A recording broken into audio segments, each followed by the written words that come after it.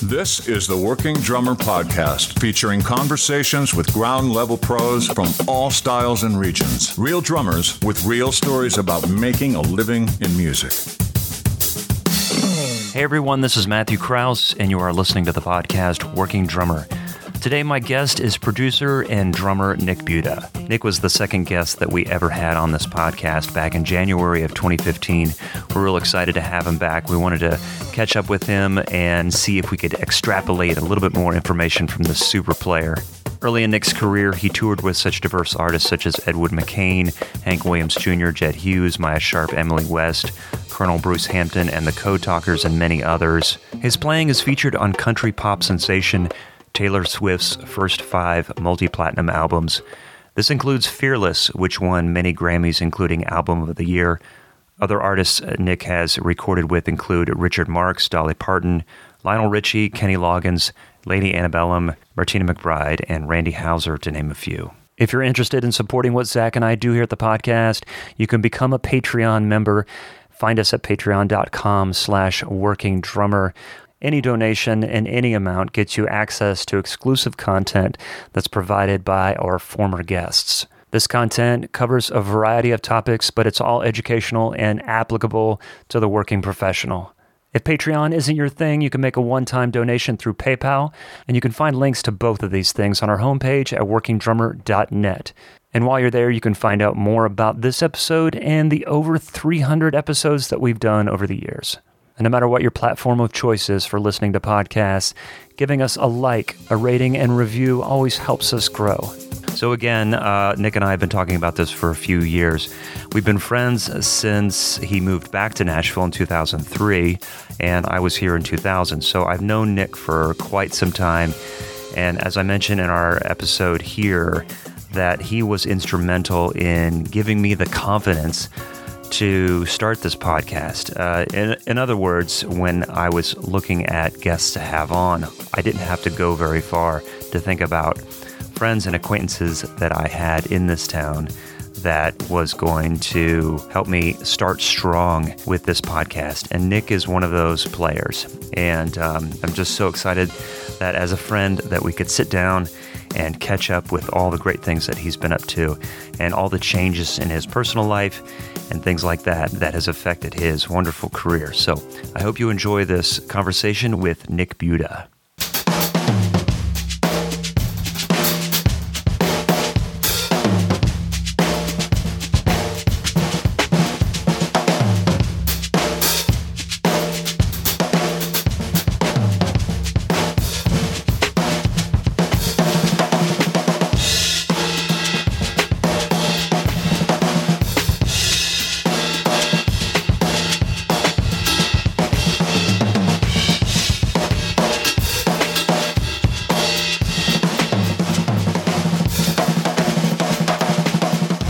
That's the thing about recording, isn't it? I mean, there's a lot of common sense stuff, some of which isn't, some of which can be disproven when you get into it by guys that really understand the technical side of it, and some of which is just like, yeah, that makes sense, and that's how I'm going to run it.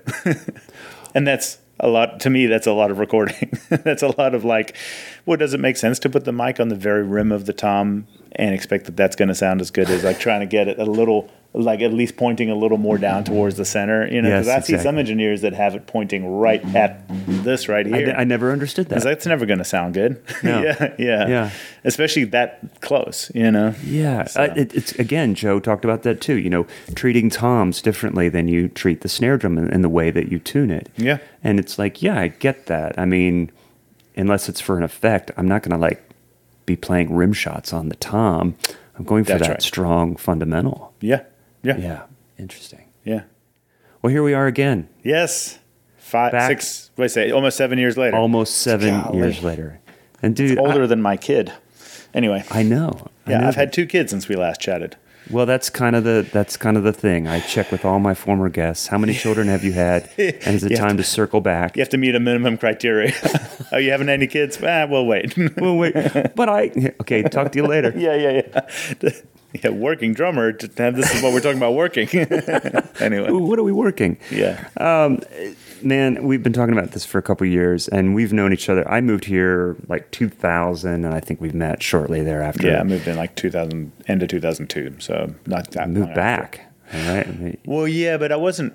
Did we meet before that? Because I was living in Atlanta. I was kind of touring around, blah blah blah. So yeah, I moved. Yes, that's right. Moved back in like end of 2002, beginning of 2003. Yeah. So for anyone that's interested in Nick's backstory that we don't really need to go back into again, you can go back to episode 2 and listen to me stammer and the sound quality at the podcast in its infancy, January of 2015.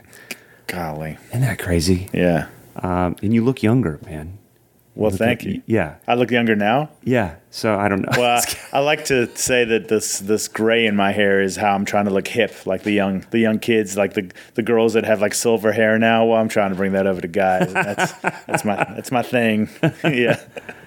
Well, I'd love to talk about kind of what's been happening in the last 7 years, maybe what has changed. Yeah. Particularly with, it's been a while since it was kind of a common theme over 2020. We were doing a lot of remote interviews and saying, okay, how are you dealing with COVID shutdown? How has it changed the way you work? I'd like to talk a little bit about that as well, how that's affected you. But more importantly, man, you've had a couple kids. Yeah. That's amazing. Yeah. So moved a couple times. Yes. Yeah.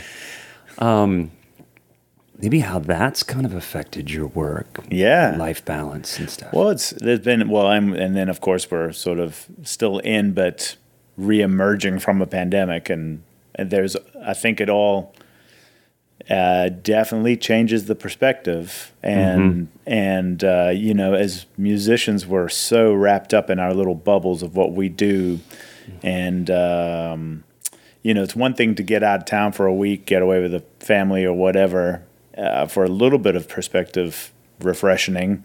But boy, having a kid and then going through a pandemic, that sure will reset what's important, right? Yes. And all of a sudden, it's not so much about me anymore. It's about, with the kid, it's about the family, and then it's about the whole, like about life, so much more than just me hitting drums and who's going to hire me next kind of thing, So I think the kids thing, my friend Steve Mackey's freaking one of my favorite bass players, close friend, told me very many years ago when we were doing gigs, he was like, man, I cannot wait for you to have kids because I can't wait to see how you're playing changes once you have a kid. Yeah. And I was like, okay. Yeah. But then after I had a kid, I kind of understood what he meant, because it's kind of like you aren't so focused on, it doesn't matter as much. Not that it's not important, but you're not, it's not as, what's the word I'm looking for? Like everything isn't as precious. You can just play. And I found that with myself anyway. I didn't feel as overly conscious about what I was bringing into a session or what I was bringing to a gig. I'm a guy, I play drums. They're calling me because they want me to play on the thing. Here I am, Yeah. And so now I feel like, I don't know why the pressure's off, but it feels like maybe it's because I'm not as focused on, okay, this session is this, obviously a lot of money every time that somebody puts a session together. What am I bringing to this? Like, what is my addition to this whole thing? And I don't know that's nowadays I'm coming in and I'm doing me, and I really don't worry about it so much. And I think that mostly changed after I had my daughter, and then it's definitely changed after the pandemic. My approach now to music is just being very grateful to be able to still get to do this in this time where obviously there's lots of young guys attacking the scene, trying to claw their way in and doing great. I just don't, there's a rat race scenario that I don't feel as important anymore. I'm very fortunate, I think, to feel that way because you can drive yourself crazy. And I'm determined to not drive myself crazy. I love that, man. I feel like there's not to quote Spinal Tap, but it's a freeing up. Yeah. In many ways. Completely. And sometimes that happens just due to time, the course of time, maturity falls upon us, and we hopefully get to the point where we realize that. Yeah.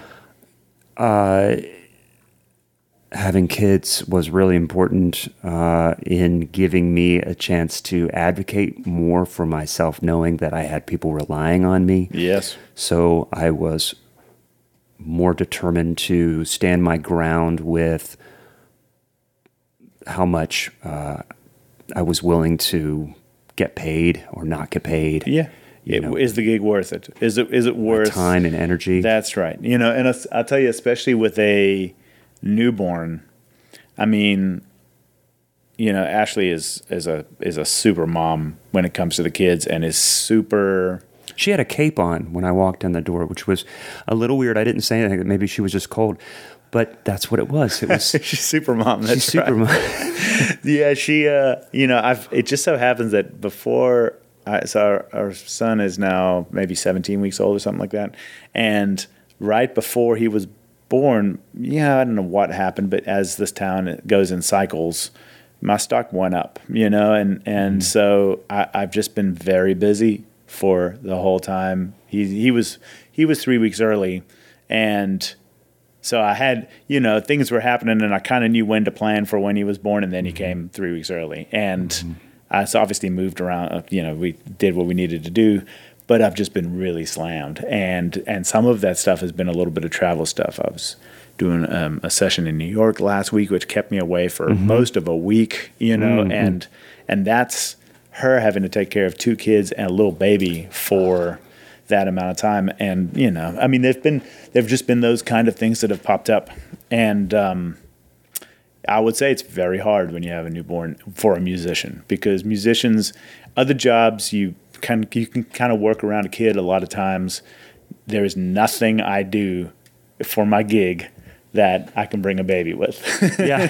Gig, session, there's just nothing, Yeah, right. So, it's amazing. It's been great that she's been able to do that, and I know it hasn't been easy too. So, no doubt. I got stories like that as well. But you also talked about the pressure coming off of feeling like you have to hustle. And I kind of feel like maybe that's been part of who you are for a long time, but maybe the pandemic was one of those things that kind of helped seal that philosophy in you to be like, I'm here. I've worked and also I think that just comes with time as well. Yeah. And being like, I've hustled. I've put in the time. I've put in the work. I've developed the friendships and the relationships. Yeah. I mean, I think there's always some degree of hustle. There's no doubt. We're always kind of maneuvering our way through gigs, sessions, whatever. There's always that. I think it's ingrained from the get-go. There's a couple things ingrained, I think, with most musicians. A, to say yes, which I think as you get a little older and you kind of move through, you're like, actually, I don't have to say yes to everything, and that's okay, So there's that. But there's also that constant hustle where you see things that you want and you figure out how to get there, or you see some things come up that you're like, well, I'm not sure, but this could lead to this and blah, blah, blah. You kind of have this overarching view of a lot of things, and I think that could be considered hustling, And I mean, I'm not huge into the social media thing, and yet that's probably the most forced hustle I have, is feeling like I need to post about things at some regularity, because if you don't, there's this sort of idea or scare or something that you're just going to disappear, And I don't think that's completely true, but I do feel like I do get some work because of some posts that somebody would see and said, oh, yeah, Nick, I'm going to call him for this thing, even whether they're sending me a song to do here in my studio, or whether it's like, oh, I'm putting together a session. Yes, I forgot that he, whatever, blah, blah, blah. They see a post and they do that. Now, I'm not going to post in crazy amounts in the hopes that one of five is catching a new piece of work or something. Mm-hmm. But I do feel like it's important.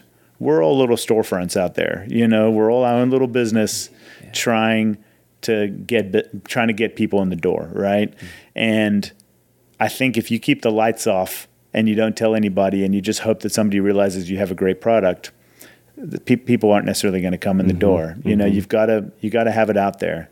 And so but at the same time, I also don't like standing on the sidewalk freaking ushering people in. Yes. So there's a line in between there, and I think everybody's got to find that own line for themselves. Yeah. Certain people are heavy self-promoters, and they could be promotion machines for other people if they weren't their own promotion machines. There's the side hustle. Yeah, completely. I'm not that. I'm definitely. I like the idea that somebody call me just because they heard my playing on something and they want me for that. That's the A scenario, you know.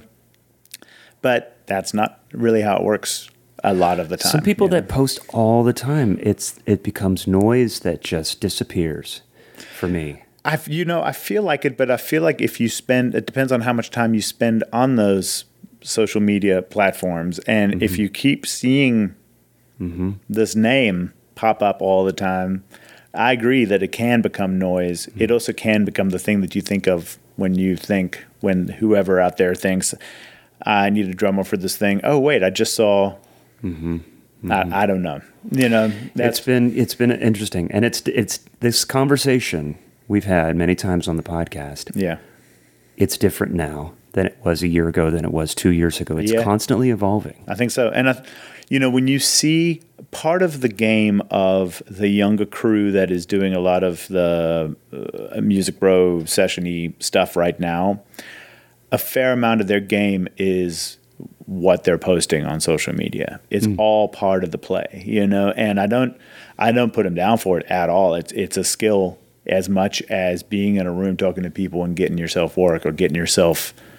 So what do you mean by that? People. Like the style in which they're posting? I think so. Okay. I mean, I think there's a certain thing that,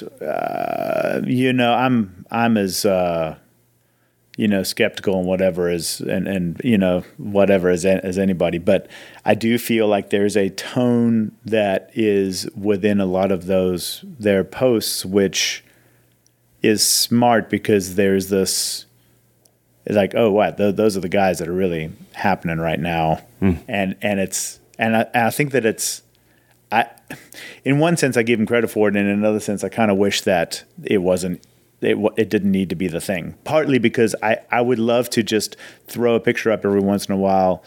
Isn't this cool that I'm getting to play this thing or with this person mm-hmm. or mm-hmm. the sunset is cool. I don't know, whatever it is, mm-hmm. but I do feel like it's a part of the advertising now. It's a part of it's a part of the storefront, and you have to have it out there in the best way. There are certain ways of doing it. And I think that I'm a little more don't focus on me type of person. I think there's a lot of people that are like, hey, focus all of this on me. And I don't think I'm trying to say, I don't think that's a negative. I think that that's a real positive. It's just not that my kind of personality, Yeah. But and I think that if you do post every once in a while, there is a quality you have to consider. And it's funny because I don't remember who it was I was talking to. But I posted something about, a couple months ago, a session, and you had a video posted of you playing a Carlos Vega fill. Oh yes, yeah. I was like the example of the one. Yes, one thing that's so subtle or whatever. God, I forgot that up. And it made it in. And I was talking to somebody, and we were like, Nick needs to post more. Yeah, because that's those like, little that reminds things. Those little things. It's like yes, that it's true. And actually, because I will say that, this is not at all about me, but I do think that those little things need to be known. We all, as drummers, we all have the things that spark us, right? Mm-hmm. Like you'll hear what you hear on a record. We could listen to the same song, mm-hmm. let's say, and I bet that you'll hear something like, "Oh, that was badass." That doesn't strike me quite as the same way, but I'll be like, "Oh man, that other thing is badass." That we all have our take from those things, right? Yeah. And I remember playing that song for Kevin Murphy. We were sitting in the car after getting coffee, and I was like, dude, you got to hear this, because I'd been listening to that record to go meet him.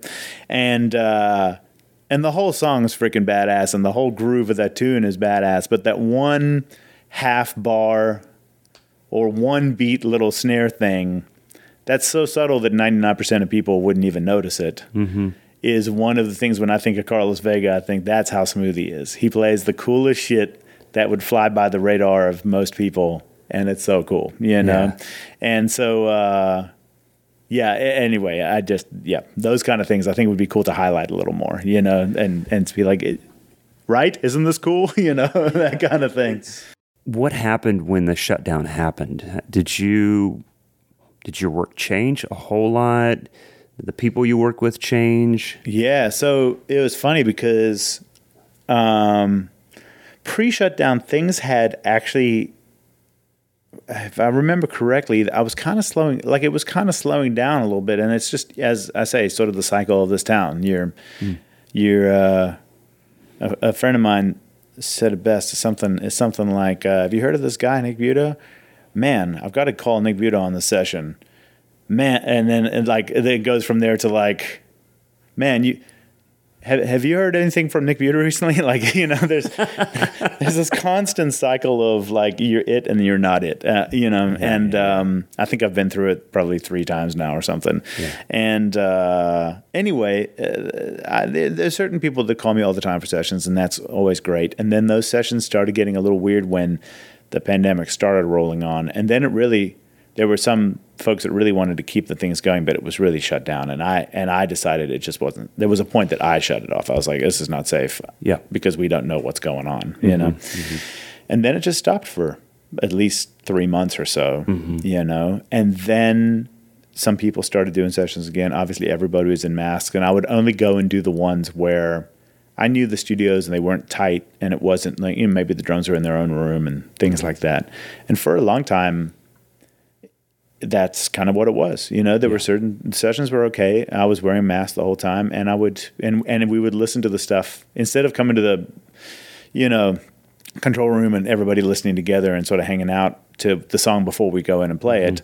We would just stay behind in our little stations. I would just be sitting behind the drums the whole time. We'd listen to the next tune, you know, and then play it and blah, blah, blah.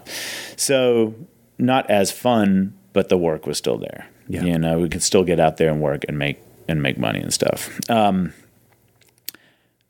But the other thing was getting back out and playing with other people for the first time was all of a sudden it was like, wow, this is cool. It's funny how we never really thought about this before. Right. You know? Right. And it's a neat, I'd say there's really some really big silver linings to this whole pandemic. And I agree. That's a big part of it is the first sessions I was doing brought that feeling again of like, wow, this is so familiar and yet so new. And then the first gigs I did, the same kind of thing. First time I'd walked up on stage in however many months, you know, whenever that first gig was again, it was like, wow, this is so weird, but yet so familiar, you know.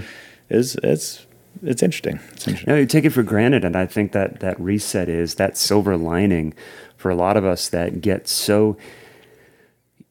We're so inspired as young players to like, someday I want to do this, and we see pictures and videos, and we read about our heroes, and we want to do it, and then you do it, and then you're in it, and then you miss the forest for the trees. You know, I don't know, probably misappropriating that, whatever. No, you're right. That. Yeah. You're not really recognizing just how fortunate you are to, first of all, play music. Yes. Second of all, play music for a living. At the level you are, with the players you are, that kind of hard reset that 2020 gave us, for a lot of us, was a chance to be like, what am I doing? Completely. Yeah. And you hear about it in the non-music world. You hear about how certain industries are having such a hard time hiring and all that sort of stuff, you know, and it makes complete sense. I'm not sure what those folks are doing now. Maybe they've gone back to school to focus in on something, you know, instead of like putting some things on the back burner. Maybe people got to it and are making it happen. But from the musician side of things, it's not like I'm first of all, as long as music is providing, that's the thing I want to be doing. Not because of just pure stubbornness or laziness, but I truly love playing as much as I ever have, and I feel like right now, for whatever reason, sometimes you plateau and sometimes, or even digress a little bit sometimes, but, and then other times, I mean, like right now, I feel like I'm in an interesting stage where I just feel like I'm playing great. I'm feeling super confident and relaxed about it all. I can step into, I don't care who calls, I can step into that situation and feel like I can own it completely and enjoy it completely, Yeah. And I've had a few of those over the last couple months where leading up to it, it seemed like, this is a lot of work to get to this. Like, I have to do a lot in order to prepare for this thing. And then it happens and it was great and fun and easy and not tense and not stressful and all the things, I feel like it's a really good place to be when you think about the big picture of what it is that we do. And like when you're in the spotlight, when you've built up to that position, whether it's a session or a gig, it's about enjoying it and not stressing over it. You know what I mean? That's what we do. It's one thing when you have a band and you just got there and you're just so used to the guys you're playing with, and that's great and all. Mm-hmm. But it's another when you are the hired gun on something and you get into a high profile stress situation. But the whole reason we're doing it is because we love it, right? So you're playing with fire a little bit, putting yourself in an uncomfortable position. Yeah, and just enjoy it, Yeah. I tell my 16-year-old that all the time, who's learning guitar and stuff. I said, you've got to take risks. Yeah. And that's what makes life really interesting and cool. Yeah. And put yourself in uncomfortable positions to then learn and grow from that. We also had Dave Elitch on last week. Yeah. And he was saying for the second time, and he was talking about his favorite players had this air of confidence. Not arrogance, but confidence that they bring to the table. Just to kind of add to what you're talking about. Yeah. When you come to those high-pressure situations and you have the confidence, you have the patience, you have the tools that you've that you've kind of built over time. Yeah. People are like, man, he was great to work with. Not only did he play well, but when I asked him to do this or that, he was cool about it. He didn't take it personally when I said, hey, can you do something different here? Right. That all adds to the mix. And that comes from maturity and confidence that you're bringing to the table. Yeah. And also all the other things you've been talking about, like being a dad and being like, you know what? Yeah, I know you're so-and-so, but that's cool. Yeah. I just can't wait to get home. Yeah. Yeah, I can respect it and be happy about it and do the thing and love every piece of it and then come home and see everybody and see the family.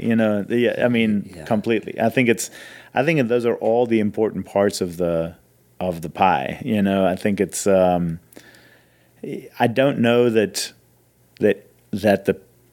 all those pieces need to be there for me. Like, I'm not a guy that can work as, if there isn't a great session in a long time, it doesn't really matter. Like, it matters to me. Like, it needs to be good and all that, but the family needs to be good too. The kids need to be good. Mm-hmm. Like, for me, all the pieces, I want all the cake. You know what I mean? Right. And I don't have a lot of patience for not having it.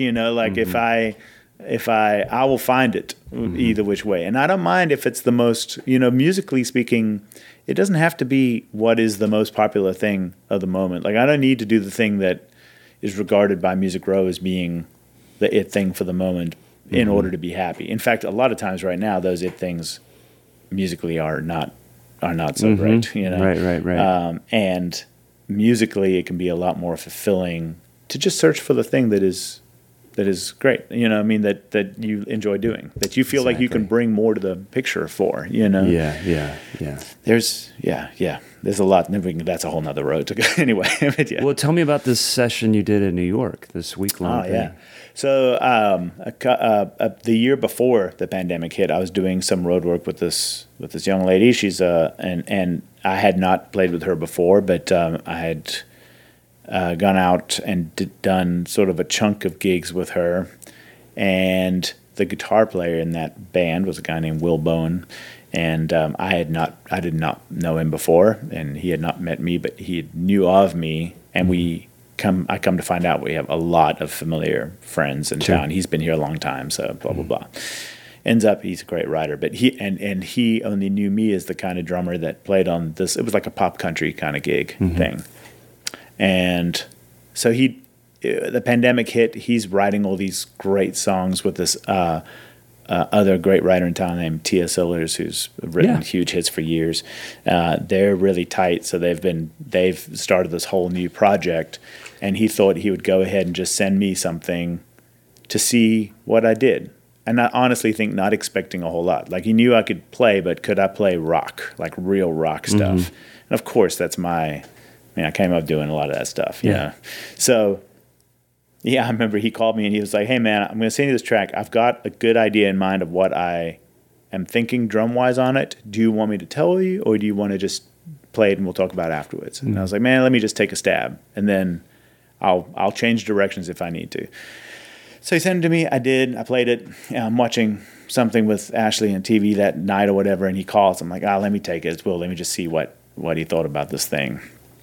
And he starts off talking and saying something like, so, yeah, I finally was able to check it out, and he says something like, and I could not have thought of anything more perfect than what you put down there. He was like, I've actually changed a part of the song based upon what the drums were on this thing because of whatever. Yeah. He was like, dude, we played together for however many months. I had no idea you could play like this stuff like it needs to be played. I was like, oh, man, that's awesome. So anyway, that led to him sending me more and more songs. And then after we started kind of reemerging and stuff, he wanted to actually start a band. And honestly, if 99% of the times you come to me and say, I want to start a band, I'd be like, well, great. Like that's time I can't invest right now, you know? But with him, it's like, man, this is really cool stuff. And it's not of this town in the sense it's nothing. It's not rock country. It's freaking rock, you know? Yeah. It's really melodic, great songs, heavy playing, really fun. Cool. And so he wanted to do a band thing, and so it ended up that he said, hey, I want to cut some new ones and recut some of the ones we did before, but more from this band perspective. You know, I was helping with the arrangements and all the stuff, and like, hey, let's do this here and this here and blah blah blah. So we went up to New York because the guy that had been mixing his stuff, that he's also tight with, this guy named John Kaplan, who's out in L.A., originally from New York, comfortable in New York at the studio that he had a room at forever. So we went up there for a few days and cut these tracks New York style, and they're huge, and I can't wait to hear what we did because it's going to be great. What's the band? So the band is called One Man Riot. Okay. We'll see. You know? Yeah. I mean, it's one of those things where it's like, we've all been doing this a long time. Nobody in this deal is new to the picture. You know, we all understand what the music industry is all about. But you can't. You got, at some point, you got to buy a lottery ticket if you want to have any chance of being in the game. You know, and this is a solid lottery ticket. I feel really good about. Something cool could happen from this, you know, who the hell knows? And I think part of what we do is you could be so pessimistic about everything that's like, listen, I mean, I'm happy to get session work, I can pay the bills, things are great, blah, blah, blah. And that's great. But I like all the sides of it. I like the idea that there's this little side project thing that could end up being the center project, could be the main thing, you know, and would I not want to do session work? Of course not. I'll just keep doing session work, you know, as much as all the time, because I love doing it, whether it's the most country or the most rock or the most anything. I love all the session work. I love being a part of this little project because it's very creative on my side, and it's nice to be a part of something as opposed to just being the hired gun, which I am 99% of the time. I was going to say, this seems like such a departure from what you've done. And do you remember the last time you did something like this? No. I honestly don't. Like, I don't know the last time that I was playing in any situation that I was a piece of the whole. I don't remember when that was. You know, almost everything that I've done, I am paid to do that thing. Yes. and that is it. You know, when I leave the room, I've left the room. You know, Yeah. I like that. It is kind of cool. I mean, obviously, in my younger years, there was always one band to another, right? Yeah, for sure. But you didn't see the big picture back then. Like I didn't see the big. You know, I was all about like, cool, we're going to go play this gig. It wasn't, we're going to try and build this business, you know, or try and build this entity, I should say, not really a business, but this entity, this creative entity that could equal both a personal sort of triumph, if you will, if it actually were to happen, and to be a part of this thing on the way up and whatever, blah, blah, blah. Mm-hmm. That's a great, it would be great to have done all the stuff on my own and then also be able to do this stuff within a group, you know, it's kind of cool. Yeah. Yeah, there's a lot of sides to what we do, you know, and it's I like all of them. You know, Exactly, so, and yeah. I think there's the whole being a band member that comes with a lot of just messiness. I mean, you hear about people starting bands when they're young, you know, and then we're going to make it, we're going to do all this stuff, we're going to get a deal, we're going to go on tour, we're going to do all this. But you also have the dynamic of being young and having to get along with people for the first time in your life and all this stuff. And it sounds like you're talking about like people who've been in the industry for a long time. That's right. And a place in their life where it's just kind of like, we could just kind of have fun with this. That's right. And I think we all have very healthy and realistic expectations. Okay. Like the idea is, Yep. yes, something is going to happen with this. There's a lot of chemistry within this that, you know, I would feel like you have to have the industry connections. You have to have the great songs. You have to have the people in the band that aren't talking about what's going to happen once they've made $1 million. Like it is 100% about the journey here, you know, and you know, everybody plays the right cards at the right times. It could equal something really great, you know. Who knows? But who knows with anybody? You know, at the very least, coming in with realistic perspectives and saying like, okay, this is, you know, let's try and make this happen. Let's kind of do these things. Is there any news about like what's coming up as far as like a release of any of these recordings? No. Right now we just got done with these. I mean, I think we'll go do vocals beginning of the year. I mean, listen, this is mostly Will's project. I mean, he's the center of it, and then we're kind of the surroundings of it, and that's I wouldn't presume any different. That's completely great. Just to be a part of it as a general, it's great. Sure. Having input, having like saying, hey, you know, it's one thing.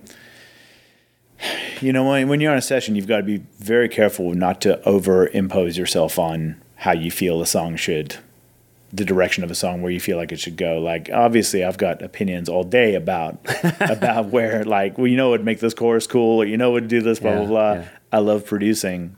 My little side gig, as well as being a session player, obviously is producing as well.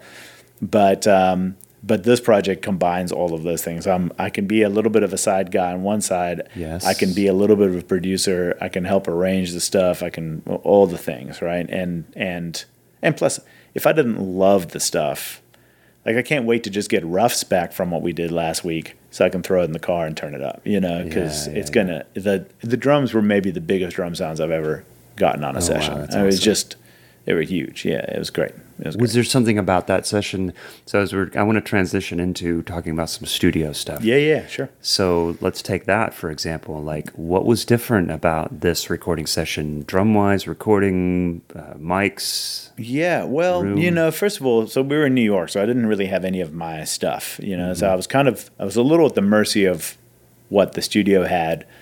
We recorded this place called Mission Sound, and the guy Oliver that runs the place, owns the place, is the main engineer, is also a drummer.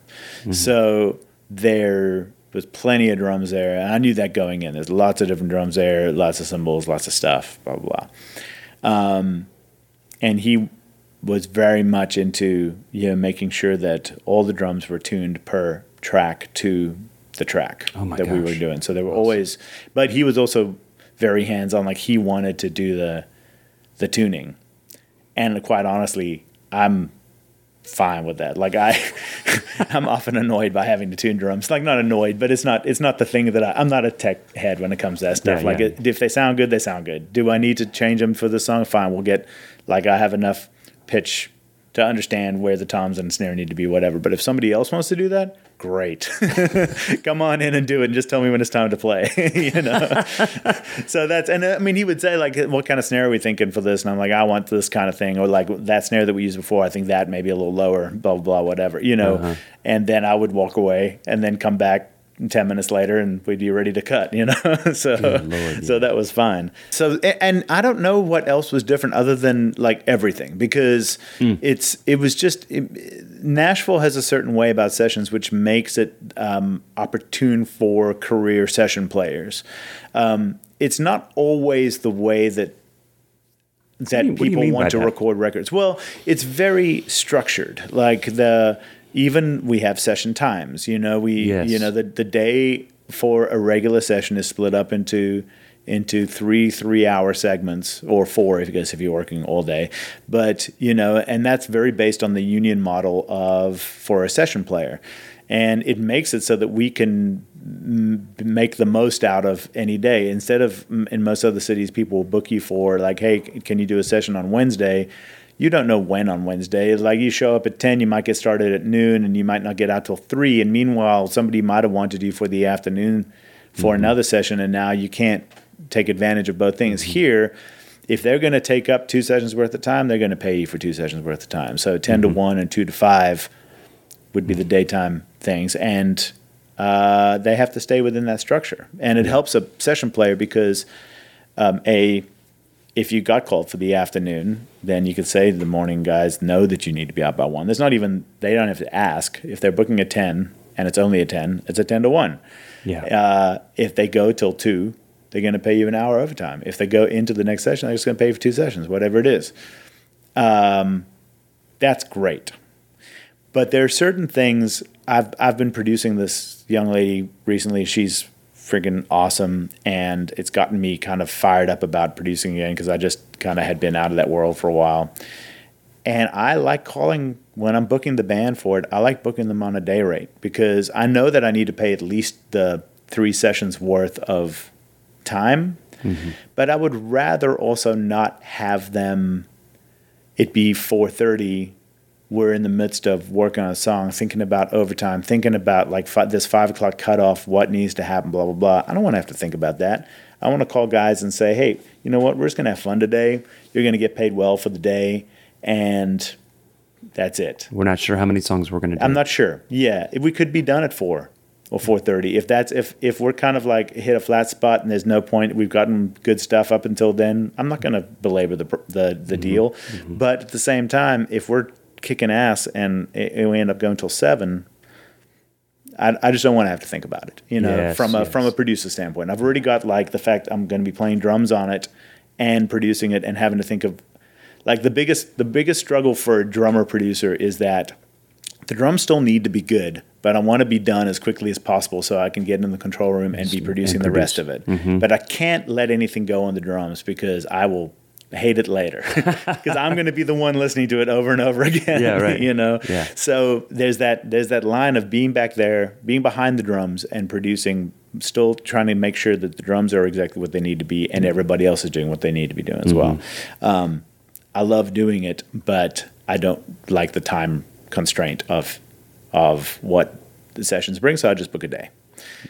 Everybody's happy, I'm happy, great. Yeah. And if you have the money to do that, then for Nashville, for even in the structure, almost any player here will welcome that because it's nice. You don't have to think about like, okay, well, I'm just getting paid well for the day. Great. Right. Now just hang. It's a day of enjoying it, you know? Yeah. It's 2 sides of the coin. In New York, I don't think they know any other way. It's just we're going to record, and it's going to be a day's worth or 3 days worth or whatever it is, and that is just what it is, you know. A few years ago when I talked to Doug Belote, and you know, he's coming in from New Orleans, and he's like, some of the best players in the world. He goes, but having them come to Nashville would almost be a nightmare with the structure that Nashville has, and it's so different from this town. And it's probably like that most other I think so. Yeah. Yeah, with a few Nashville's exceptions. really unique. Both, I mean, we're the only ones that look at number charts.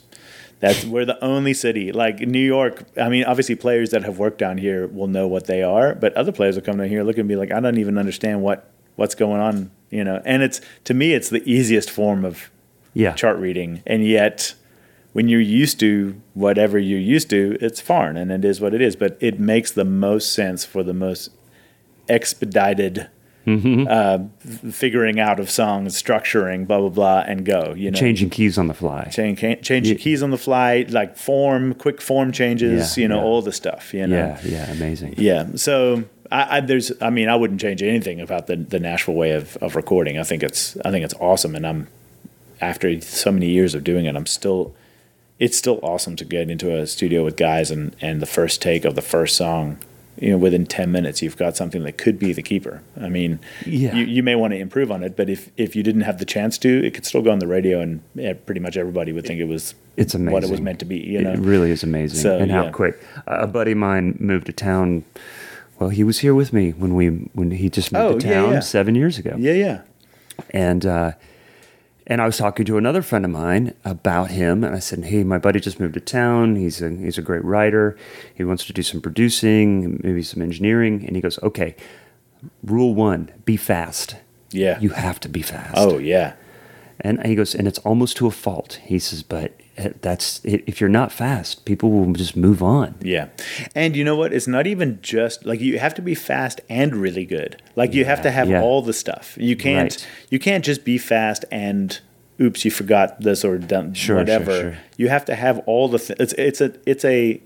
It's a given that the engineer, or I should say, an expectation that the engineer has everything sound exactly what it needs to sound. Do wherever all the stuff is. And also super fast. Like, I don't want to have to hey, man, just quickly punch me on the bridge. I don't want to wait even a minute. Where's like a the long bridge? Time. Yeah. Markers are in place. I'm expecting that punch within 5 to 10 seconds, Yeah, because they've got to capture the, man, so true, Yeah. And not screw anything up. And don't record over the other thing. And don't do it's demanding as hell, I can imagine. But that's what we're used to. Maybe 3 years ago, I went to do a session, and we got the tracks beforehand. And so I wrote my drummy drum charts for it. And I walk in, and then they had number charts printed off. It was just 3 of us in a small studio. And the bass player is very busy in the studio, a lot more than I am. And so when they're saying, hey, let's do this, let's go to chorus 2, bar 3, let's do a push here. And I'm going...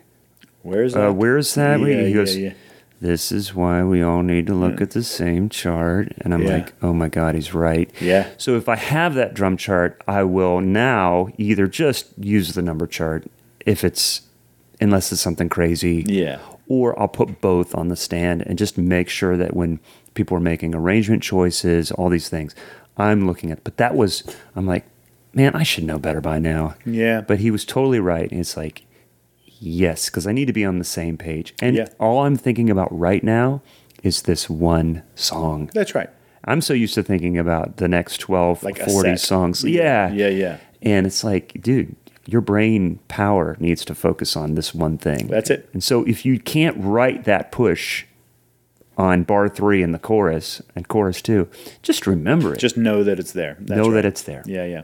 And that's, I think that's the thing about the concentrating or focusing in on the recording part of it is that you are focusing on a 3-minute scenario or 4 minutes at the most kind of scenario, and what can you bring as a drummer to this that is going to elevate the song, move the players where they need to go. I mean, you're steering the ship recording. So live, it's a different story when you're doing it because you're playing the gig and you are towing the people with you around the corners of the song. Mm-hmm. The session, everybody's attacking that thing together. Everybody's listening to every millisecond that's going by, catching little bits, referencing, in their playing, kind of whether it's the vocal or a melody line or whatever it is. And I think the The drummer's job is to really like, okay, we have this song. We're going to build this song. This is where we're going. You know where we're going. You have a chart. You can see. Yeah. And lead the people through. And when you have little things like pushes, and you can decide at the moment, this doesn't seem like a push I'm going to hit because the vocal isn't doing it. They're doing it. I'm going to, in my mind right now, going to make it a right hand push so that the guitar players may hit it. I'm just going to play straight through it. These things happen in the spur a lot of times. There are a lot of times I'm in the control room, we're listening to a thing, we're looking at the chart, and somebody, bass player, whoever, will say, so what do you think you're going to play on this? Sometimes I know, but a lot of times I'll be like, honestly, I have a couple of ideas, but we need to sit down first, and we'll get behind I'll get behind the kit, and whatever happens. Yeah, let's just do some playing. Yeah, and that determines the thing. I don't want to. Most of the time, I don't want to have to tell the bass player, well, what's your kick drum pattern going to be? Like, I don't know, and you're going to hear it, and you're going to play with it. Whether it's exactly the same or not, it's really irrelevant. It's going to come out when it comes out. Sure. And that's the deal. Yeah.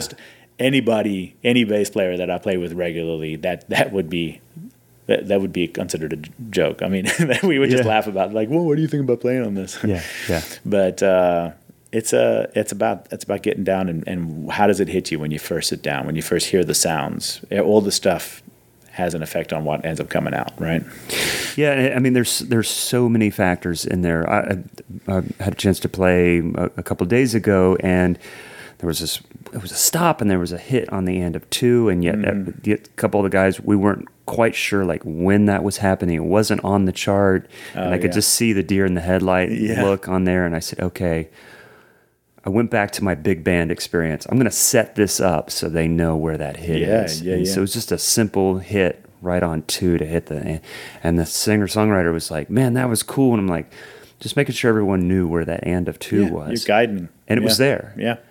But it added to the thing. But I mean, it also, that, I didn't even think I was going to do that. It was just like. Until the moment. Yeah. All right, is he going to remember? The guitar player's in the room with me and he's looking at me. I'm like, is he going to. Here it is. Yeah. Oh, there it is. Yeah.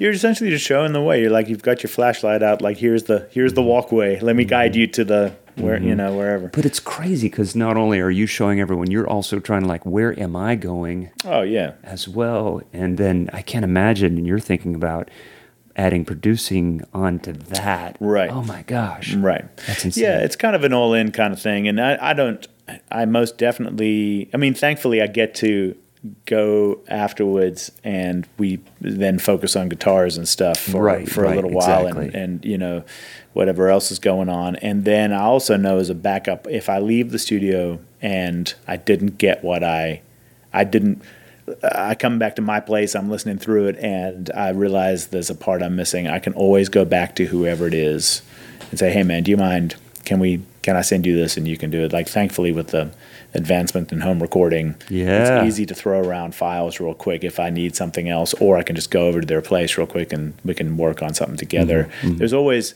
but the important thing is that the drums have gone down well, because if it's great sounds in a great studio, that needs to stay consistent. I can't redo that anywhere else,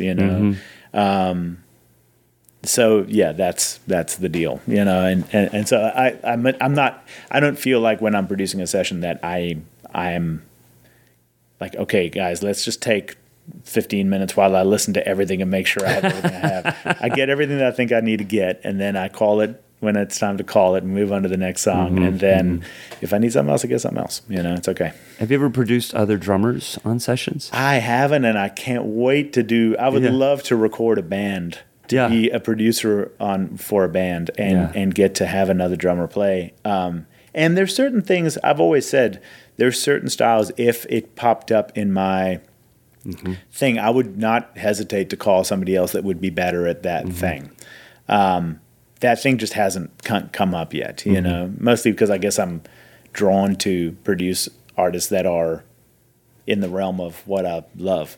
So I would see myself as the guy for it, Yeah. But that's not always the case, Right. I really look forward to, at some point I'll find something will come across my radar that's a band that's looking for a producer, and somehow I would love to do that. I think it would be so Yeah. much fun. Yeah. A friend of mine, he doesn't have any setup at home. And he called me. He goes, I might have a track that I need to record drums. And I said, please come over. It would be so fun. Dude, you can use anything of mine. Yeah. So Yeah. I would be so fun. Just go in there, do your thing. Let me just play with sounds and Yeah. do your thing. It didn't work out. Like he wasn't, but I was like, man. And there was a time when I was just so covetous of being the drummer on whatever it is. But it's like, Yeah. and I remember running into Trey Gray like 15 years ago, and we ran into each other at a coffee shop, and he had this whole entourage with him. I was like, what are you doing? He goes, man, I'm working on this record. I'm producing these guys. And Oh, yeah. he goes, I want you to meet so-and-so. He's playing drums on the thing. And I'm like, hey, nice to meet you. And Trey, you're not playing it. Heck no, man. And I got this guy. He's killing it. Yeah. And my brain just went, Yeah. what? Yeah. How are you producing and not saying, I'm in control of this, Yeah. and I'm going to use a different drummer? Right.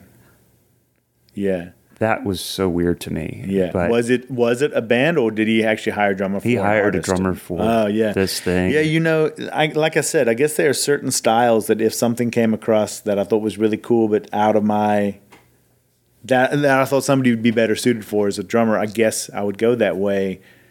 But there is a scenario of like, I know what it needs to sound like. I'm cutting one degree of work out of just me playing drums and just having it done, the way, you know what I for mean? sure, But I sure. guess, I don't know. I think that would be, I still think it'd be cool. Yeah. One thing that I don't do a lot of that I'm starting to explore more now that the home recording is happening more, I'm spending more time recording, is my approach to the snare drum.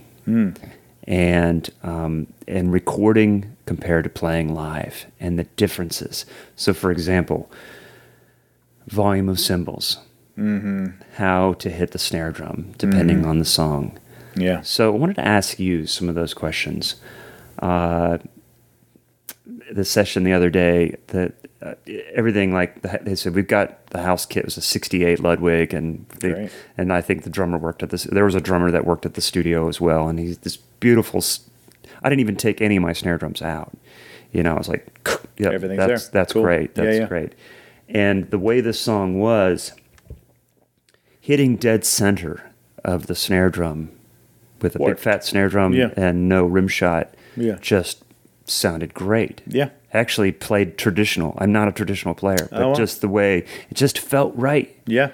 And it sounded great. And again, digital recording allowed that snare drum to be a little bit quieter than I would want to hear right in front of the kit. But when going into the control room, the engineer was like, yeah, that snare sound, that's great. And if he wanted to, he could boost that signal or whatever. Right. But it made me think, I want to ask Nick about that. Yeah. Yeah, it's weird, I mean, I if it's a rockin' tune, I like to dig in and play rockin', But I have learned that sometimes, listen, so last week in New York, there was a little bit of a back and forth about like if I can hit the snare hard and even with the rim shot, but there's a degree where it's choking the snare a little bit. Mm-hmm. You want to get that tone out of it. You have to know where the line is. You can hit it hard, too hard, it makes it not speak as well. And so there's that. But at the same time, from a performance standpoint, I need to be able to dig into some degree to play it like it needs to be played. Mm-hmm. So there's it's tough to find the okay, rock, but don't over rock, right? Yeah. And so I had to really think about that. That was and I mean, Jesus, how many years I've been doing sessions? But this particular project is a pretty heavy hitting project, yeah. And so I had to really think about that. And when I was younger, doing some of these whatever big rock country things or whatever, for some reason I never really thought about it. And it's not like the engineer is necessarily going to say anything if they don't know about it or they're not paying as much attention. These guys really were thinking about that, and I appreciate that, and it also made it challenging for me, but in a good way, you know. Well, they're probably going to use the snare sound. Oh yeah, they're not gonna Right. sound replace anything on this deal. Yes, I don't exactly. think. Right? They were going for the full band scenario, you know. And then I did a session, I don't know how long, some amount of time ago, where it was a pretty rockin' tune. I was playing pretty heavily, and the producer asked me to do exactly what I was doing, but play everything, like play the center of the snare, which I'm fine with doing when it's the right thing to do, but it's not the thing I go for all the time. You know, I do tend to hit the rim to some degree, and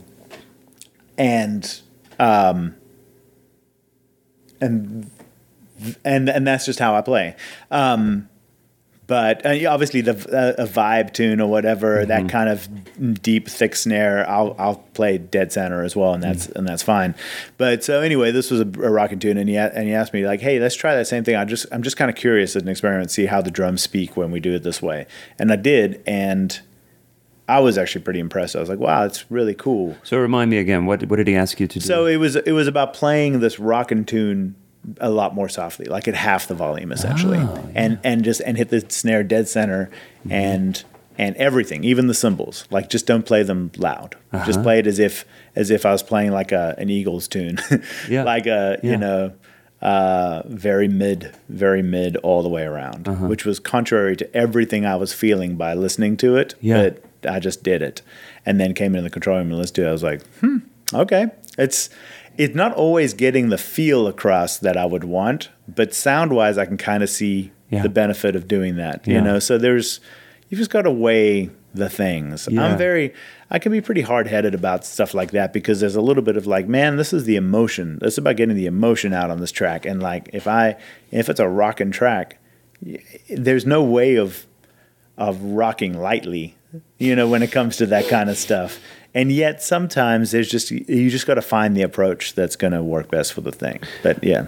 You're getting at the core of kind of what I'm trying to explore here is that that's a lyric, isn't it? No, is how we approach the instrument in the studio, knowing what technology can do to it and how to make that available to the technology. You know, with Joe Gilder a couple weeks ago, we talked about getting it right at the source, getting the mic placement right, attacking the drums in the right way, not overplaying the cymbals. The drums sound themselves. I mean, it's got to sound good going in. Otherwise, it's work to try and come up with a not real sound at on the back end, you know. So case in point, like I want this to be high energy, I want this to be rockin', but it's like if you're overplaying the cymbals or you're choking the snare drum, then none of that stuff matters. Right. I think there's a certain approach as a player where if you just tap into trying to be as musical as possible in the scenario where you can still rock. Yeah. I can still rim shot the snare because that's how I play the snare. It's not like it's not super cracky on the rim, but it is there every time. It's just the way that I play, you know. The ghost notes are obviously just dead center. The accented hits are flat down the middle, I guess, to some degree. You know, that's just the most comfortable way for me to play if it's a fairly heavy hitting or medium hitting song or whatever. Hitting the cymbals, I mean, I don't have them flat. I have them a little tilted when I tend to hit them with the stick. I'm hitting them from I'm not hitting them flat on the top. I'm hitting them at the side where you're not going to get that stick. You're not going to hear the stick on it so much. You know what I mean? Yeah. That's just how I play. I don't think I ever had to think about that as much and I get hitting the cymbals too hard. Again, this was a lesson last week. These were very big, heavy hitting songs. Some of these tunes we did quite a few takes on. I was freaking sweating, you know. There's a lot of stuff in there, you know. And part of it is I was probably overworking just a little bit because I honestly I play with my heart on these things. So when I hit as the song is hitting, you know. And sometimes I can be a little too hard. I have to really think about pulling back. 99% of stuff I play here, even the rockin' stuff, isn't on the same. It's not. I can rock and it's still at the 3/4 of Yeah. full hitting. You know what I Yeah. mean? Which is perfectly good for everything here. I just had to really think about with an actual really hard rocking project to Yeah, like yeah. not be full bore all the time. you know? Yeah, no, that's Yeah. that's really fascinating, man. Yeah. Recording here at home, I've had this discussion with different players. What you're sending to the clients, Yeah. how much is raw? What are you doing? What are you sending when you send a snare track, Yeah. bottom snare track? I mean, are you adding anything to that through? Not much. So I record through the Apollo, and so I do have some amount of my template set up for my session for my drums. There's, I'm running the kick drum through APIs, and I'm running. The toms are running through I have two. What are they? 512B API, like actual. What are they? Hardware, actual hardware, not software. Outboard gear. Outboard gear, yeah. That the toms are running through. But the plugins on the Apollo are so great, and I have them mildly EQ'd, but not very much at all. And when I send the tracks, so they record down that way. So you've got preamp, the flavor of the preamp, and a That's little EQ. almost it, and sometimes an EQ. Like I can't remember right now, and I don't have it pulled up. But it's I'm sending them pretty flat tracks for the most part, and it's just about best miking I can get, how I feel. I have these Aventone ribbon mics and also the Aventone tube mics, and I go back and forth with having the tube mics as room mics and the ribbon mics as overheads, or the other way around. Now it's the other way around. But and then just the mics on the kit that I feel like are kind of in the best position they can be. And some of these mics I've had for freaking 10+ years, and they work. So I'm not going to go searching through the market for ones that could be better. They sound great to me, and the people I send the drum sounds to seem to like it, and everything's good. I kind of I'm not, like I said, I'm not overly a tech head. I do what I need to do to make sure that they're punchy and that they sound good.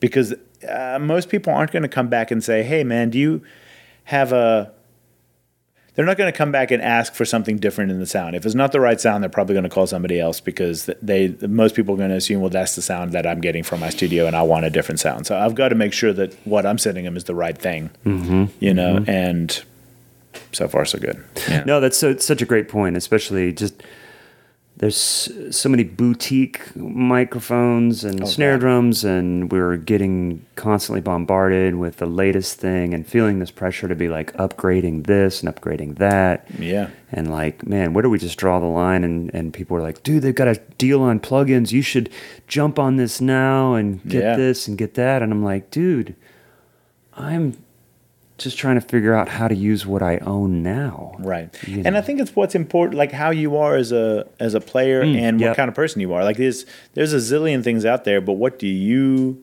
want to use for you? Like there's and if somebody showed me some cool plugin for something that resonated with me, I would go ahead and spend the money on it, and I would use it. You producing is probably opening up a world of gear that is going to be necessary to play that. Well, yeah. I mean, before I send it to somebody to mix, I like having a good rough mix so that whoever's mixing it knows what I'm going for. So we're not starting from scratch, essentially. Yeah. I want them to be able to listen to what I have and then just say, okay, do your thing with this template, essentially, the sound template, obviously they're going to replace my plugins with the plugins they like, but they know what the vibe is that they're going for, Do you know Jeff Brown? I do. Jeff Brown? Yeah. So he said something to me recently, and it just it's worth repeating, but he said that when he sends tracks, he's got, each individual stem or whatever track. So it could be 10, 12 different parts that the person can take and throw in their DAW. But he also, in addition to that, sends them a mix of his drums. And then he goes, just listen to this as a reference. This is, as the drummer, how I'm hearing the balance between the overheads and the close mics. and then he'll send a mix of the drums with the guide track that he was given, and where he sees the drums That's balanced. interesting. Yeah. Just to give the person, because I said, man, like I'll do these, I'll send the stems out, and I'll get it back, and it's like all of a sudden the shaker's like really loud, and I'm going, where did that come from? Or it's like, how did it just to kind of like, because you're getting hired to play, to record, but also to compose, and to create, And so we're playing this instrument, and it's like I'm working hard to kind of balance this stuff out. You can take these tracks and do whatever you want with them, right? But if you really want my opinion, maybe it's just kind of a slight passive-aggressive way of saying, this is how these drums should be mixed. That's how they sound from me. What are you going to do with them? Yeah, no, do what you will. They're yours. You've paid me for them. They're yours. You own them. Yeah. But, man, I'd like it to sound good. It's a good idea to do that and do within. I think a lot of times, I mean, you would hope folks are as comfortable with whatever operating system they're using. I mean, whatever music program they're using, but to be able to put the tracks in and be like, and do what they want. Like if they want the bottom snare to be more, and they want to have the overheads be super low, or what, that's what they're going to do, and that's fine. Hopefully, it's because that's what they're purposefully doing, and not because they just have it up there in something weird. So it is true to send a little reference of like, this was how it was sounding to me. This was what influenced these parts for me, especially when there's a lot. I just did a track for this awesome artist who had mentioned feeling like an African kind of thing, but the song, when I heard it, obviously, so I didn't know if it was going to be mostly percussion and a lot of times artists will say, so Nick Buda, he's from South Africa. Yeah, so I'm going to call him for this guy. Right. Yeah. Which is true. You are from South Africa. Yeah. So I didn't know if it was going to be a mostly percussion track or whatever, but then I heard it and I was like, oh no, I think it would be cool to have a tom kind of loop thing going through it, and then I'll play drums over the top of it, because it still needs to have a groove, a backbeat, but it does also need to have this tom thing, and I don't think they should be the same part. I feel like they should be independent things. So I did a mallet thing with the toms, not having any kick drum in it, I don't think. And then I did the kit. So there was quite a few tracks, because with the toms, you've got like the tom close mics, and I did the overheads, and that was it. So there was 4 tracks with toms. And then, obviously, there's the rest of the kit. And then I added percussion. I did a couple tambourine things and a few shaker things or whatever. So now you're talking all kinds of things. I didn't do that, which was showing my perspective of how it would all sit. I just sent it, and I hope that it comes out great. But it's true. A smart thing in that scenario would have been to say, okay, let me send you how I'm hearing all of it and how it's all sitting to me, and then obviously whatever you're going to do is what you're going to do. I love doing the overdub thing with toms and beyond percussion. It's just you're just piecing the parts together, and not worrying about, and you could choose to use mallets or something different or whatever. Yeah, that's so fun. And what was interesting in this case too is that she's trying to build this record on starting with tracks that are acoustics and all the vocals, because she's got some backup singers and they're great, and she's an incredibly strong singer, and the harmonies are always freaking mind-blowing.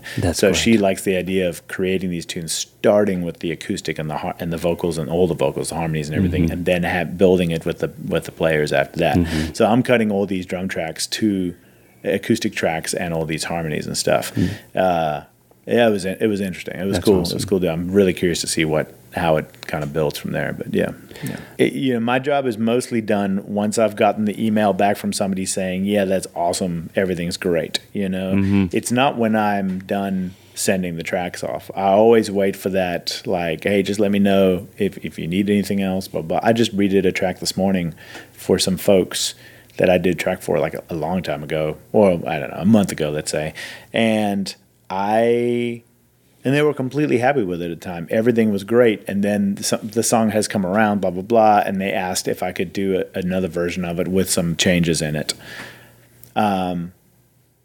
That's fine. As long as, the thing, it's not like I want to go back and forth freaking 10 times with a tune or whatever. I hope that we can narrow it down faster than that.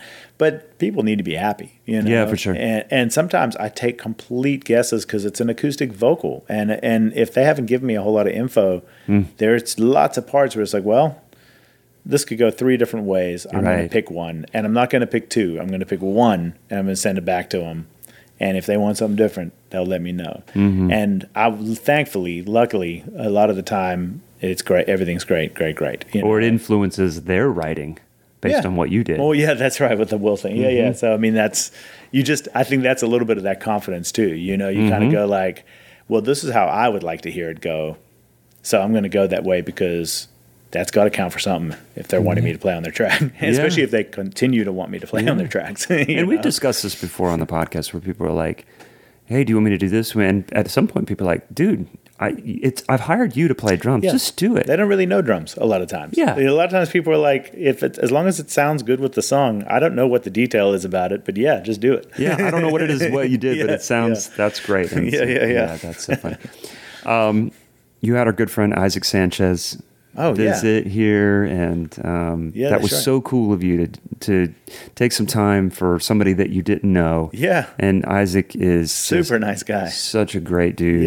And so I guess I've gotten to know him through the podcast and just value his friendship. And I'm so glad that you guys got a chance to meet and hang and stuff like that. Yeah, and he happened to come on a day that I was doing, because I told him, I was like, well, I mean, yeah, you can come over. Do you want to maybe I'll pick a song that I need to do and we'll kind of go through the process. That could be a cool way to be able to see, because I don't know, otherwise we're just yapping about how drums sound, Yeah. So that's my job. Right, that's what we talked about. That's right. So, but thankfully the song I did that day was a super cool song that has actually since come out. And so he got to see kind of how it kind of goes down, but I was also really into the song, which makes it a lot. I'm not going to say I don't. I'll always try and bring the best to any kind of song I do. But when it's a cool song, it just you bring it more to the table when there's more to bring. You know what I mean? So, anyway, that was fun. Yeah, he's a super nice guy. Yeah, no, that was, I mean, he puts himself out there to kind of like, and it's such a great example of like, man, do you want to learn this? Then go find some people that you can talk to or put yourself in a position where you can learn and grow. And it was just, I'm glad you guys connected. Yeah. Last question about studio stuff. Is there anything about recording either at home or in other studios that people would be surprised to know?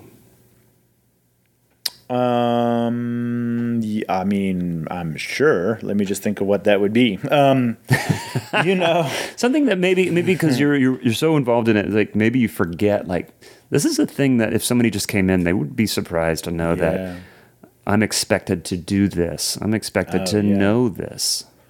Yeah, I think there is a certain level of the approach to music and the things that happen and the openness to ideas in a session that I think, it's easy to come in and hear something and say, I think this is the best, this is what needs to happen on the song, and have an idea that you think is just mind-blowing, like, oh man, this bridge is going to take off as soon as I do this thing, only to realize once you get into it and do it that, oh wait, that actually didn't sound as good. Or the other way around, somebody else will say, hey, here's what I'm hearing on this thing, and my first opinion is like, no. There's no ways that's going to sound good. I would never play that. That's ridiculous. And then I'll try it. And it's it's actually kind of cool. Yeah. So, one of the things is, first of all, egos need to be put aside when you're in a session, because it's just not about me. I'm working for somebody else here, and I'm using everything I know from my experience, both doing sessions and playing drums, to bring the best product to the person I'm working for, which is the artist, the producer, whatever on that side. So I could have every ideal about what I'm bringing to the table and the best way to do it, and be told by somebody who I may not think knows the best. He may not have had a good idea to this point all day, but you still got to try it and say, okay, let's see what it is, you know. I think that's a big thing. I don't think a lot of people think about that, and I think it's very important for the creative process, particularly if you're actually working on a record. It's one thing if you're doing songs like 5 or 6 in a session or whatever, and just kind of flying through them. Then it's almost like first idea that works is the best idea. You know. Yeah, right. And I, actually not even to put down those ideas, because I just did a session yesterday where we were doing it's almost like how many songs can we get done in the shortest amount of time, you know. But that doesn't mean that those parts are bad. Sometimes those come out to be great, because your first instinct can sometimes be the best instinct for the thing, you know. Yeah. It just, the only problem with that is if there is a song that needs a little more care, it doesn't always get the care that it needs, you know. But Nashville players are their own breed at being able to come up with great parts very quickly and set them in there and make them all work perfectly, because everybody's listening to everybody else all the time, and it comes together impressively quickly, you know. So yeah, you know, I think not having an ego and like we were just talking about, like hitting the drums in a way that is musical, being subtle, making it work with the vocal.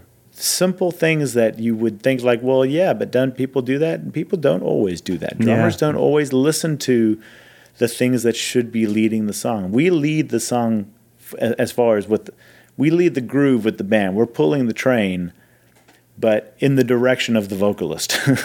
You know, that's where we're headed, you know. And yeah, there's always going to be a melody line that we are paying attention to as well, and everybody else, blah, blah, blah. But I think that the subtle thing is always being within the bubble of the song, never getting too close and potentially popping it, making it feel funny, doing something that you think is going to be cool, but it actually it puts a little hiccup in the groove or whatever it is, you know. So yeah, no, I'm sure there's tons of other stuff that it's really great. It seems odd in sessions that I've gotten completely used to, but yeah. Well, one of the things you mentioned was kind of thinking, I've got an idea for this, and then you go in and you play it, like, oh, that's not working like I thought it would. Oh, God, I could think about the whole song coming up on getting into the last chorus. I'm going to do this thing. I'm not going to say anything, because once they hear it, it's going to be awesome. Yeah. And getting there and being like, oh man, that did not work as I thought it was going to. Well, I mean, for a while there, I was thinking, okay, I don't have a whole lot of time to track this song today. I'm going to write it. I'm going to write on my chart. I'm going to make notes, and I'm going to write out a couple of fills that I think is going to work. So then I'm just going to read it down. Oh, I'm going to write it out note for note, and I'm like, yeah, that's going to work. And then I go down there like, that doesn't work at all. Yeah, you almost have to be able to flush it out for those kind of tunes in order to see what works. That's sort of the reason why you can't really talk about it too much before you sit down. Yeah. Sometimes you just need to play it. You know. And a lot of these tunes, like for like the session like yesterday where you're really doing a whole bunch of tunes, I'm pretty much going for one take on every song. If I have to fix a section, fine or whatever. But I'm really trying to have all the best ideas come out at one time. But I don't know that I can really talk about it before I sit down as to what it is those are going to be. But as I sit down, I'm really thinking about what I'm playing, what's coming up, where it needs to go, you know, and that's, it's a nice challenge. It's cool to do that every once in a while. Sometimes it's nice to take a little more time to, you know, really develop parts. There was a band leader said, hey, did you get my email for the song? Yeah, it was just the chart. Yeah, I got the chart. Did you get the audio? No. And the songwriter was playing it a little bit, going over it in the piano room. And he goes, oh man, let me send. I said, no, don't, because it was a fully produced track that they were redoing. Oh, right. I said, if you're okay, I'd rather not listen to it. The whole thing, right? They want something new. They want something different. That's right. You don't want to get pinned in. I don't want to get demo fever or whatever. That's right. Right. That's exactly right. Unless there's something that's like they want you to cop a certain vibe, in which case I only want to hear a little bit. Don't get me thinking that way. I am the Ron Burgundy of demos, man. I will, anything on the chart, I will read. I will. You have to play the thing. Yeah. Fuck you, San Diego. Yeah, it's awesome. So one of the things that I wanted to talk to you about when I first reached out to you a couple months ago was some influence, but I feel like there's so much of this other stuff that we've gotten into that I find so valuable. Yeah. And I think so valuable to our listeners. So I don't want to take any more of your time. A couple of things that I thought about. One of it was your post about this Carlos Vega fill, and I'm like, man, we need to get back together and talk, because I want to talk about some of these influences that kind of influence your approach. And it's not one thing that we really talk a lot about on the podcast. It just seems like a really low-hanging fruit thing, and we did that early on, tell me about your history, tell me about your influences. But I feel like it was kind of important to maybe talk about maybe some desert island things. So maybe just a minute or two. We talked about, I texted you, Steve Gadd, Carlos Vega, some different people that I've been listening to a lot, some people that are studio veterans that we all go to, whether it's, Porcaro or JR or whoever, that aren't always on the radar of young players or new players, I should say. Today. Yeah, sure. Yeah. So without taking too much of your time and going down a big rabbit hole, could you speak to any of that, maybe a record, a song, a player, or something like that? Absolutely. Well, I mean, those two have always been, when I've always had a top 5 of my drummers. And I should say that I ran into you at the James Taylor concert about 4 years ago. Gadd was playing. Yeah. I saw you in the hallway, and you didn't say anything to me. We just came up, and you just gave me a big hug. There you go. Like we were just feeling and I had these seats where I could see Gadd right there. It was amazing. Sorry. I got to meet him that night that's after the gig, and that was the first time. I've since met him a few times since then, but that was the first time, and it was, my wife was like, we were backstage, and she was like, he's right there. Why don't you just go say hi? I was like, I can't just go. It's freaking Steve Gadd. I can't just go up to him and say hi. And he was, obviously there was other drummers in town that had gotten backstage, and they were all kind of, mooching their way up there or whatever. And thankfully, one of the guys that work at Drum Paradise that do my cartage, he was over there, and they do, whenever Gadd's in town, he's got a kit over there that they set up for him or whatever. So he introduced me to Gadd as like a Drum Paradise and blah, blah, blah. And so that set up the conversation. Yes. And I had a solid 5 to 10 minute conversation with him amongst a swarming room of people. All the people around us were trying to talk to him, and he didn't break our conversation for that whole time.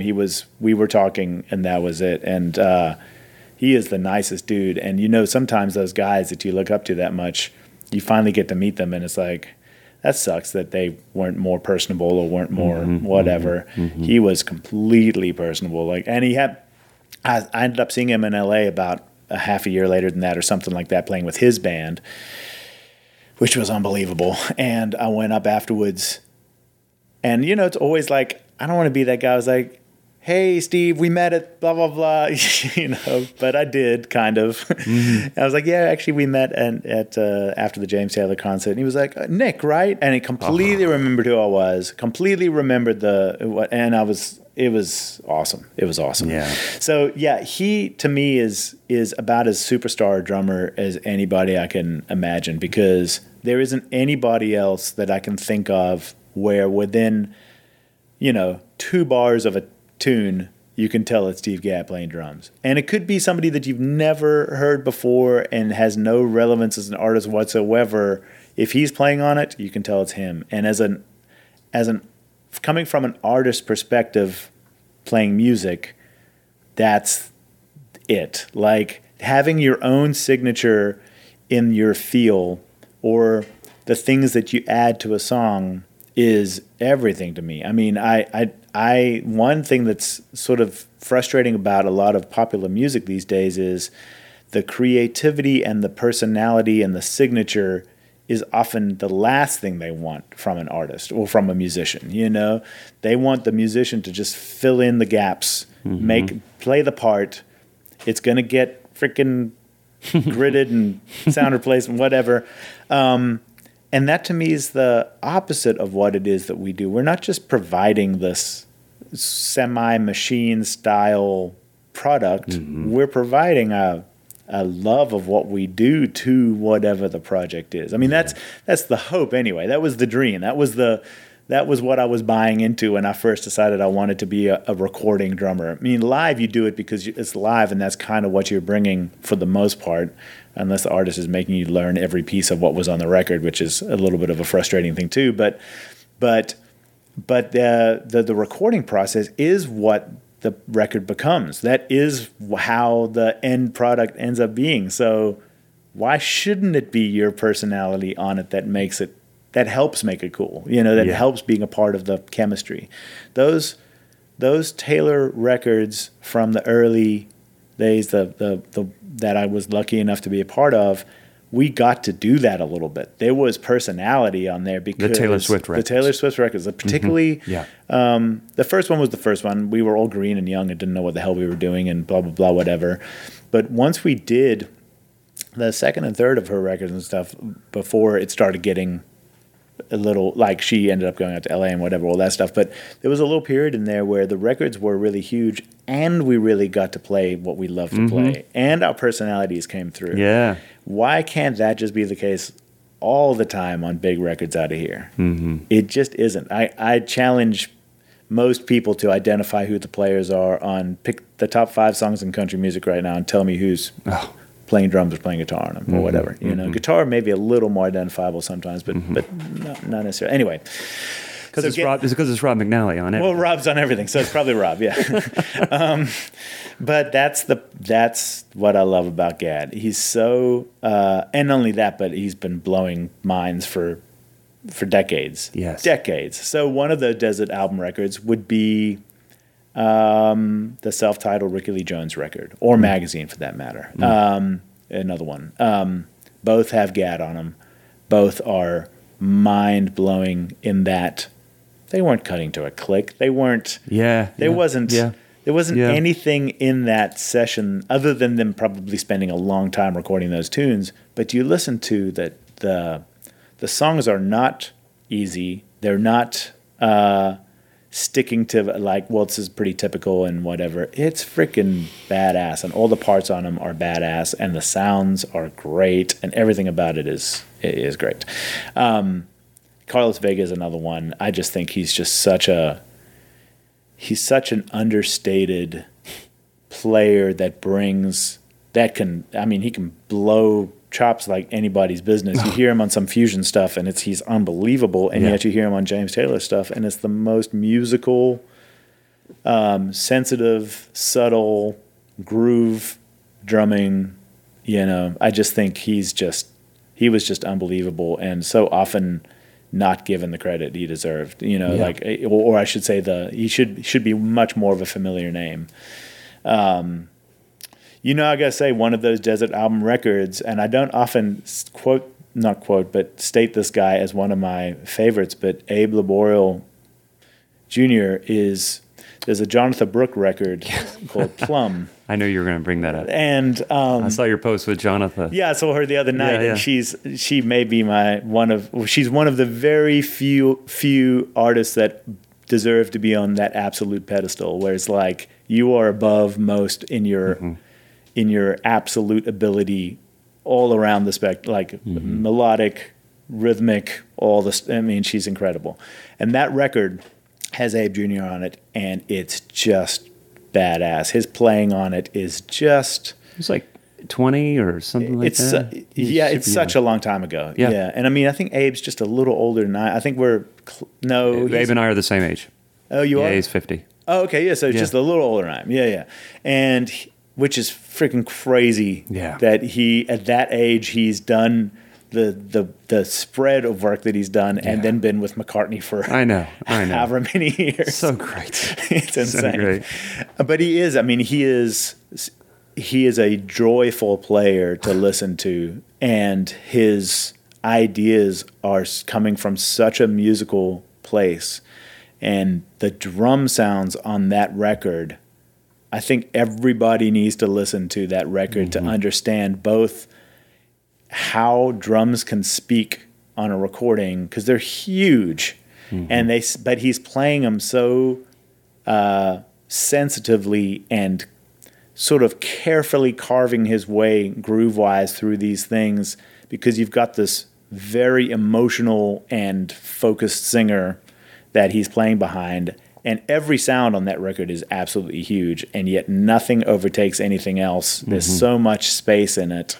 It's I know that record backwards and forwards, every note of it, and I can still listen to it and be like, oh, so good. Every heavy player in Columbus, where I grew up, just worshiped that record. And every time she came to town, it was almost to the point where I was like, okay, I get it. Leave me alone. But, that was just the stubborn young part of me that's like, I've heard it already. You guys. We get, but like every heavy player that I wanted to sound like, every city has that. You have your players that you're just like, man, these guys, they're everything here. That they're the best, but they just could not get enough of that record and her. And all that stuff. And young people that have come, other players further down the road and other generation that learn from these older players talk about that record. It was so funny. When I think of that, I would just think of Columbus. That's the thing. And I never really thought much about it after that. And then you come to Nashville, and I'm trying to digest everything that Nashville has, and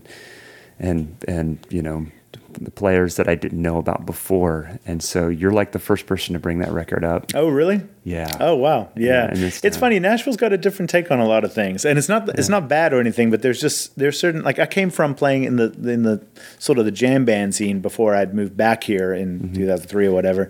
With this guy, Colonel Bruce Hampton, and based out of Atlanta, which is where I was. And that scene has its whole this galaxy of players, whom are mostly absolute badasses. I mean, Derek Trucks comes out of that scene, O'Teal, Jimmy Herring, who, Jimmy, I was around a fair amount when I was playing with Colonel Bruce, and he's freaking mind-blowing. Like, he's playing, and you feel like it's just going to explode because it's so great. And then I came here, and I was doing some gigs, and I've met some really crazy good guitar players, and I'd be like, man, you've heard Jimmy Herring, right?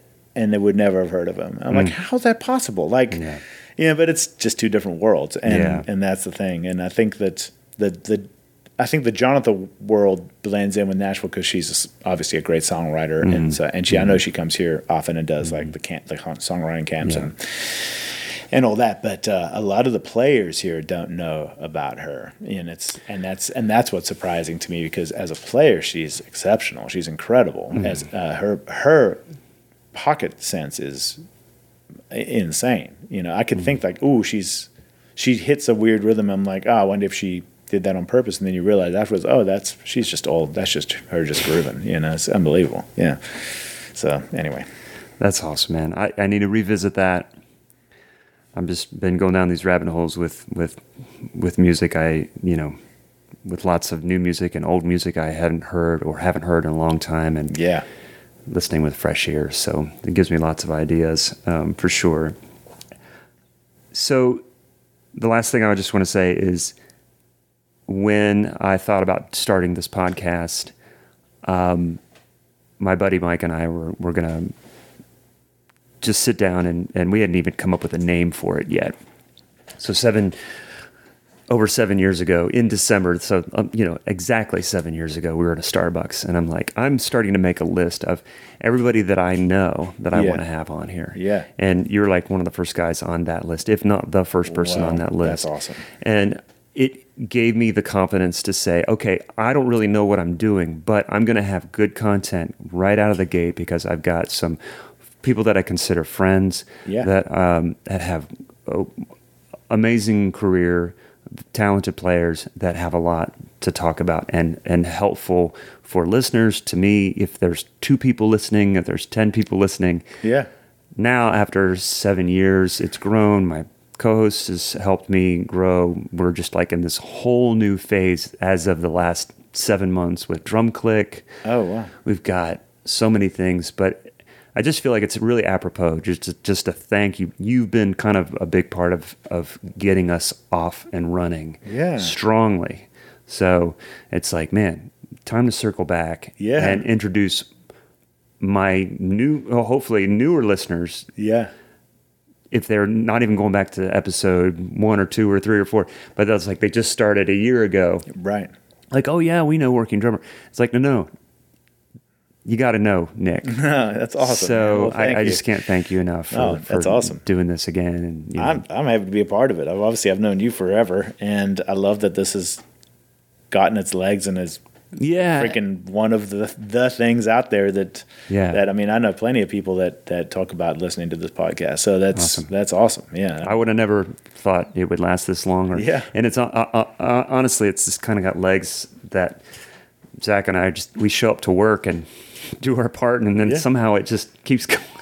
Well, I think the awesome thing about it is when you can come and interview drummers, and they're not just doing a podcast, they're talking to somebody that they know. It's a relaxing. It's not like let me tell you about what it's a conversation more than it is a fact-finding mission or whatever, And, and I mean, we could probably spend another 2 hours talking and just yap about shit. And exactly. I like the fact that it can be that comfortable, and yet there's enough. Thankfully, there's enough interesting information to keep people wanting to come back and keep listening. I mean, I think it's awesome that these things exist. I mean, when we were coming up, we didn't have this kind of resource to be able to find out about whatever minutia that that would never normally come up in an interview or something, But early on, it's guys like you and like Greg Lohman and different players that I've known for years that helped me find my voice. Oh yeah. Where Mike was saying, I like what you're doing because it's very relaxed, it's conversation. I'm like, but I know these guys. Right. So then as it grew, and I started to be able to interview some recognizable names that we, like you said, I don't want to go up to talk to Steve Gadd. It's Steve Gadd. And, I've had a chance to speak to people like Steve Smith and that's awesome. Peter Erskine and Todd Zuckerman and some of these people. I have to always remind myself of two things. It's the same conversation. It's funny. A lot of it is we can have some different experiences based on the different things that different players have gotten to, but there's a lot of some real tight similarities, And I just worked with a new bass player whose name a guy named Tim LaFave in New York. He was playing bass on this deal, and I've known about him for a long time, but I'd not ever met him before, and I certainly hadn't played with him before. And there's a lot of the same stuff. I mean, he's not a Nashville guy at all. He's a New York guy. He lives in Tucson now, but there's a lot. When we get into the thing about as a player, the approach that, like the dealing with social media, there's the whatever with the trying to get the gigs or the whatever it is. It's all the same shit. We're all in this sort of battle. So I think particularly for younger players or newer players or whatever, I think you could take a lot of the stuff that we can talk about and say, yeah, you're probably going to run across the same stuff, or you're going to have the same revelations at some point. Your own way of getting there, but you'll get, it's going to happen because I think it's part of the territory, There's some exceptions, where people have just lived in a bubble where they've been in like a super famous band from a very young age. Yeah. But if I can extrapolate something that's relatable to those of us that are in the trenches, doing all kinds of gigs, which I really think is most of us. But dude, this has been great. I appreciate you. Oh man, I appreciate it. Thank you. All right, let's beat map this. And pitch correct it. Let me sound replace it. Okay. So there you have it, my conversation with Nick Buda. I was so excited that he had the time to sit down and talk to me. He is a busy man. Not only with family, but with career and recording and everything. So it makes sense that we had to juggle some dates to find this time to sit down and record. Next week, we are going to take some time off for the New Year's and celebrate that. I am recording this episode on the eve of Christmas Eve, so wishing you all the best of holidays with whatever you've got going on in your life. So We appreciate you all listening. It's been an interesting year, but a great year here in 2021. And we are looking forward to some more exciting things with the podcast in 2022. But for now, thanks so much for listening. Stay safe and hope to see you around. Bye-bye.